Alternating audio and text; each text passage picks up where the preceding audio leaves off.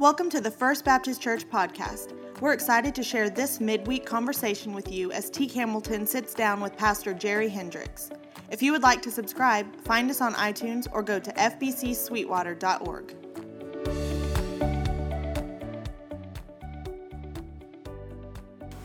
Hello and welcome to our bonus episode of our podcast. I'm Jerry Hendricks and I'm sitting here with my good friend Teak Hamilton. Teak Hamilton. We're dressed alike. We're ready for Twin Day. I don't know why today's green. They don't even know if we're telling the truth on that. That's okay. Check in later and we can verify. Glad you guys are here. We have a special bonus episode this week. We're talking to Cole and Caitlin Rhodes. They have been with us for about a week. There you go.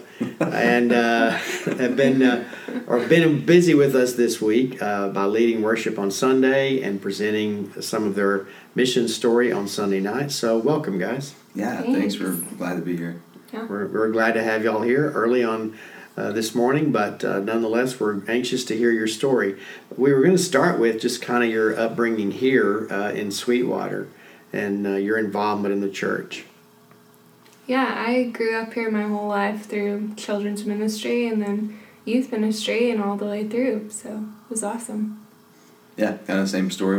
Grew up here and was involved in youth and stuff like that. Knew Teak whenever he got here, so yeah, it's cool to come back and see him still here serving and be a part of this. So. Well, one of the stories for us as a church has been to welcome you guys back in this process that you've been through, but also it's something that we're trying to do a better job of acknowledging those people that God calls out from this church to serve in other places. And we have several folks that have come through here that are on staff in other churches, or some are still on the mission field. And so we've looked forward to you guys being back with us and sharing with us in a variety of ways. And of course, this podcast is one of those. So anyways, glad you guys are here this morning. Thanks. Yeah. It's been sweet to be back in our home church. Yeah. One of the things I wanted to start with is as you guys began to, you grew up together, went to college at Dallas Baptist, and then got married and went on the mission field.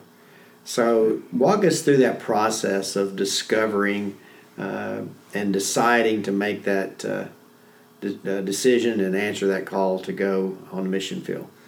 Right, yeah, and I'm so glad I had this little bit of time to share this because Sunday I was not, but basically in between ages like 18 through 23, God really started doing something in my heart and in my life, and I've kind of nuanced it as I figured out what that was, but basically it kind of came into the question that I posed Sunday.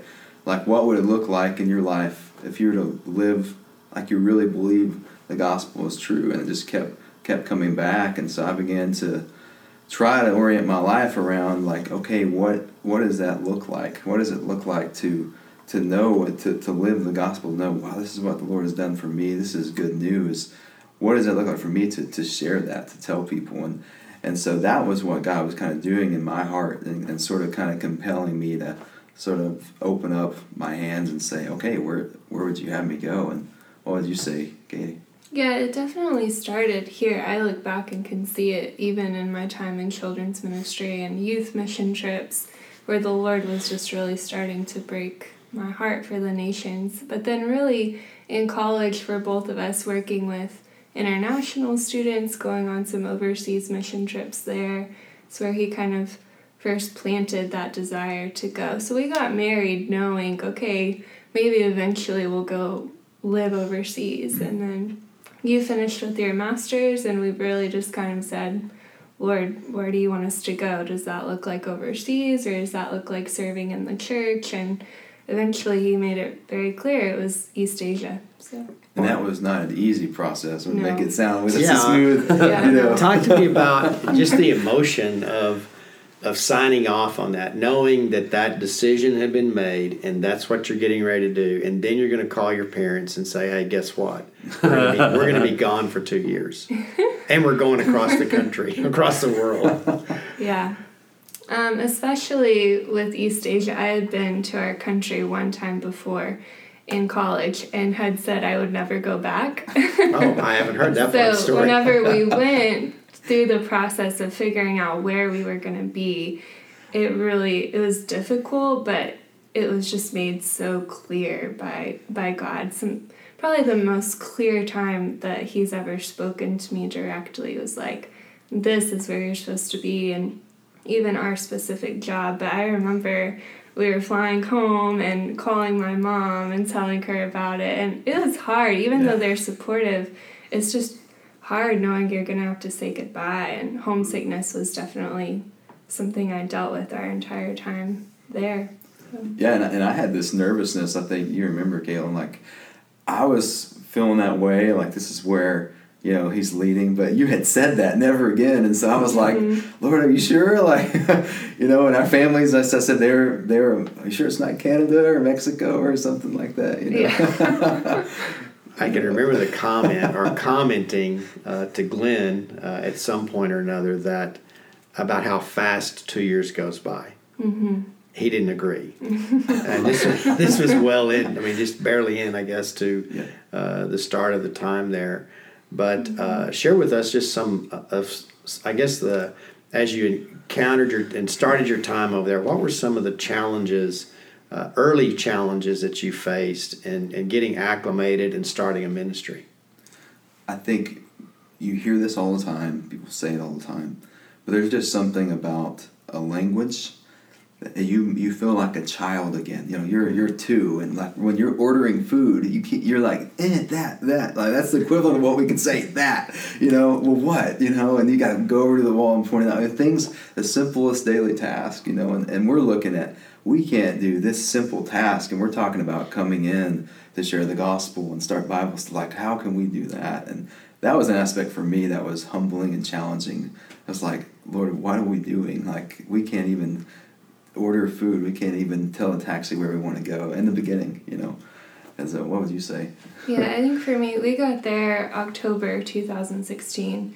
So really quickly we were going into holiday season, like November, December. And that was one of the harder times for me, was being away from family, but it was also really cool to see how we got to use those holiday seasons. There is a really big ministry to be able to tell them why we celebrate Thanksgiving, why we're thankful, why we celebrate Christmas. So be able to be far away, and that was hard, but also just to use that as an amazing opportunity was challenging but neat. Yeah, that's true. So y'all got acclimated rather quickly, I suppose. I think it was pretty fast. Some things were, Mm-hmm. Others were. I mean, I would say we got in our routine because we just had to go. You know, getting on an electric bike and flying through the city with 7 million people, that, as much as we didn't like that ideal, that became a norm. Like, okay, this is what we do to get from point A to point B, things like that. And we had a lot of help. Our supervisors were amazing, as well as the couple that was in our position before us was talking to us throughout the time, and they were really helpful, as well as I think I mentioned on Sunday, the brothers and sisters, the locals. Were just really, even though there was struggles with language and getting to know the culture, they just took us in. They're super hospitable culture as a whole, so we felt very welcomed, and that's a big part of being acclimated. So, at what point, or maybe how far into your time there, did you feel like, okay, now I'm kind of getting it? Things are taking hold in as far as feeling more comfortable rather than just feeling like a tourist? Yeah, I remember specifically that September. So we had been there not quite a year, but we were going into our second fall semester. And so it kind of felt like, okay, we've done this once before. Okay, look where we were a year ago. We've come so far. We know how to order food. We know how to get around the city.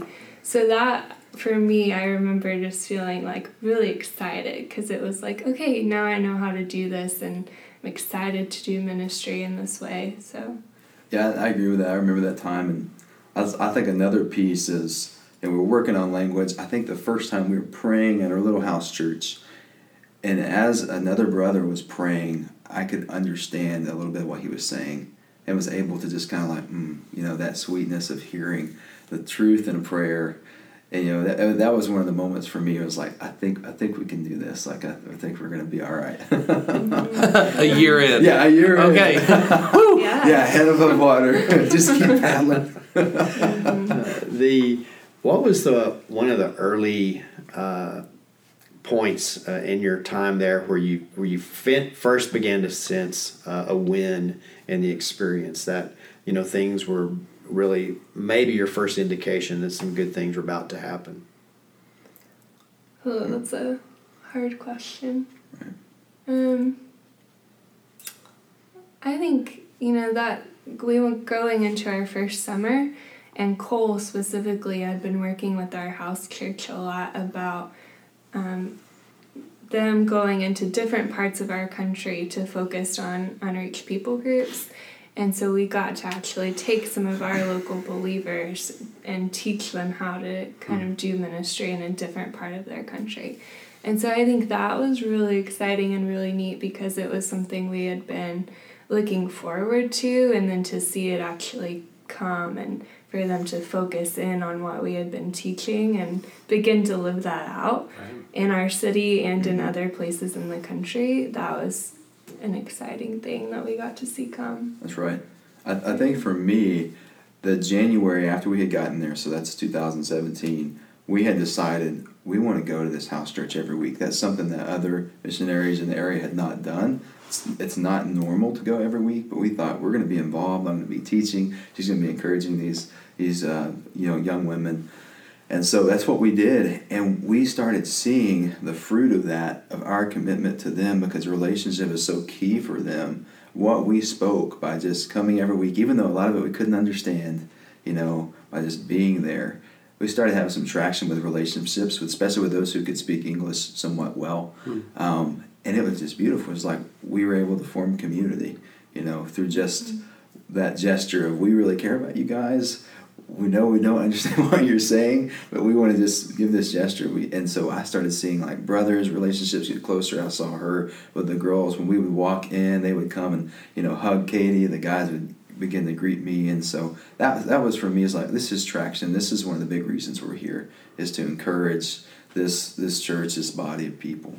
Well, I know starting a ministry, it seems like it takes longer to develop those layers of friendships, and knowing that you only had 2 years max, right, for that to develop and to initiate ministry.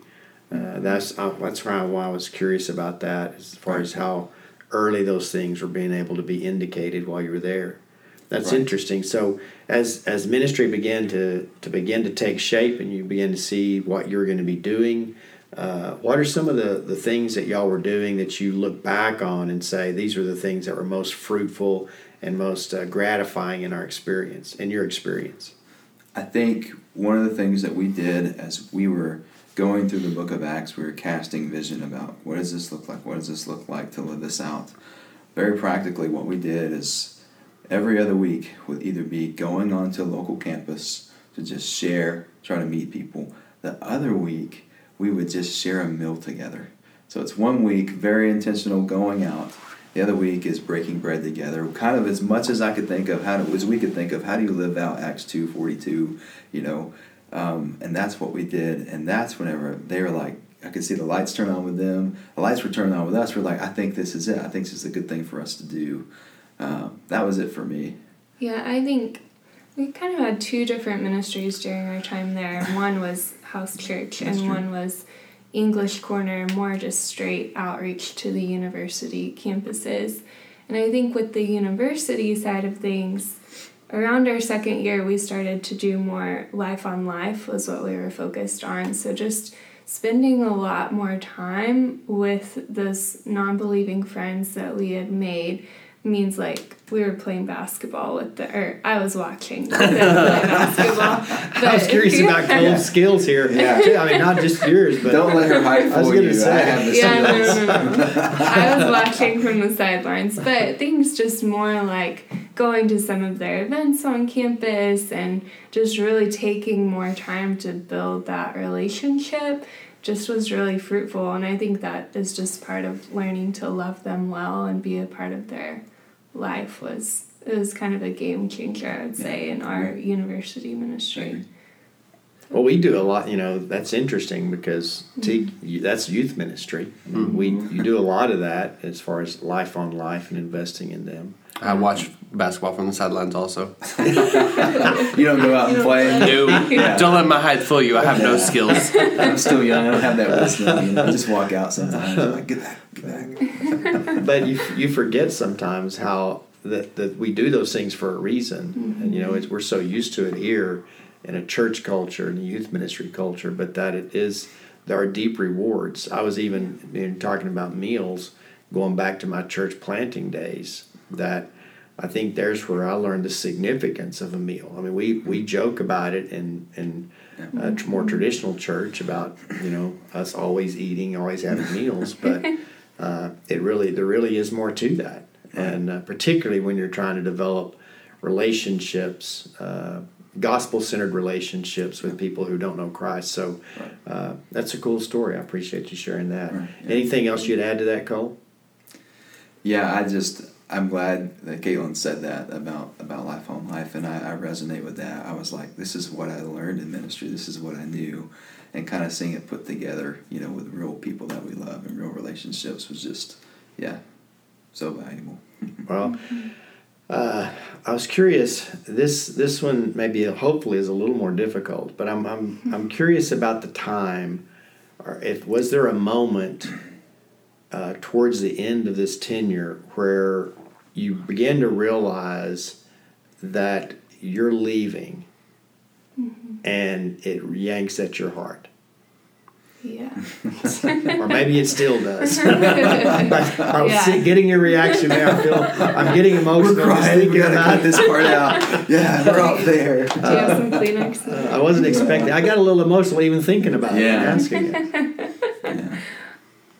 Definitely in our last 2 months, just the reality of in Asia, you go out on the street and you're surrounded by crowds and you're surrounded by thousands of people just on a regular basis, and just the reality of how dark that place is, and knowing the percentages that most of those people still don't know the gospel. I mean, literally, that's still mind-blowing to me that a lot of them don't know the name of Jesus. And so it really came down to trusting the Lord. I knew that He was calling us back here, but that was hard to say goodbye and to leave a place that is still in great need and needs more people to work there and to share the gospel. So yeah, I wish that mine would have happened in a more lonely setting, but it happened in my last teaching, I'm looking out at them. We're closing. I'm giving them kind of a final encouragement.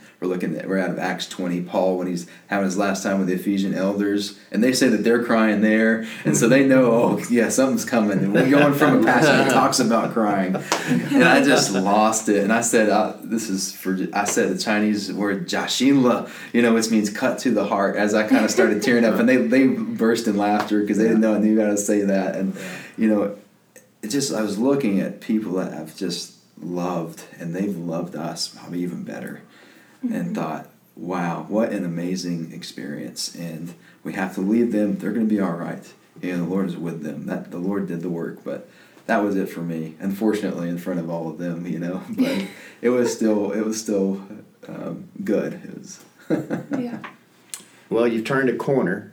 You're back here in the States with us in Sweetwater, hanging out with family and making some road trips. And you're focused on a new ministry.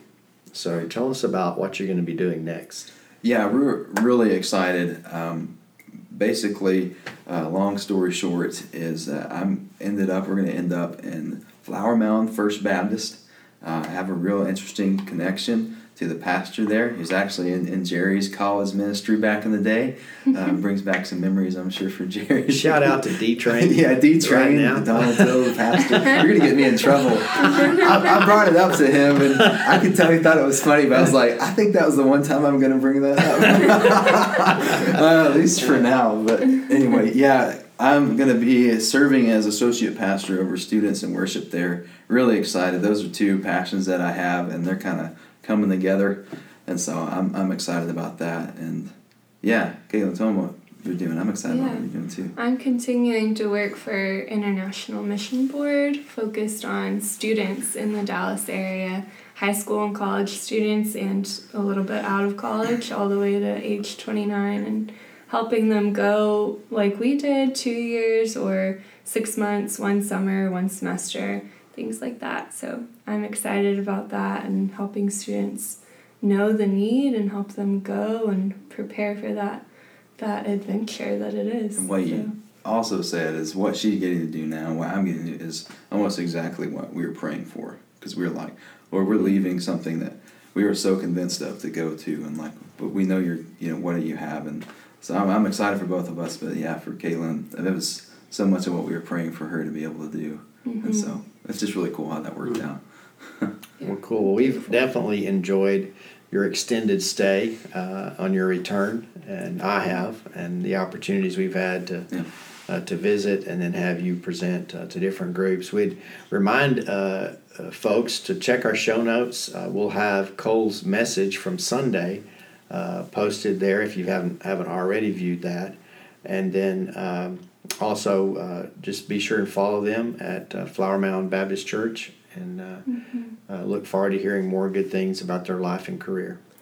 I just want to say one of the highlights of our time in between was our first Sunday back here at First Baptist. It was just incredible, first of all, to be able to be a part of corporate worship and hear from the Word, but also just the love and welcome that we felt back. So we're really thankful for this body of believers. Yeah, absolutely. That's good to hear. I mean, we it's as we've grown a little bit, it's hard to measure that culture sometimes. I know our Wednesday night prayer group prayed for you frequently and talked about the updates that we were all receiving from you guys. And so making sure that everyone in the room knew kind of what y'all were thinking and feeling and praying about. So anyways, welcome back, and we're sort of sending you off again in this fashion. Hello, goodbye. And I hope things go well and look forward to hearing more good stories.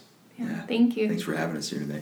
Teak, it's good to see you, my friend. Good to see you too. It's been a good podcast. I thank you for bringing us in and sending us out.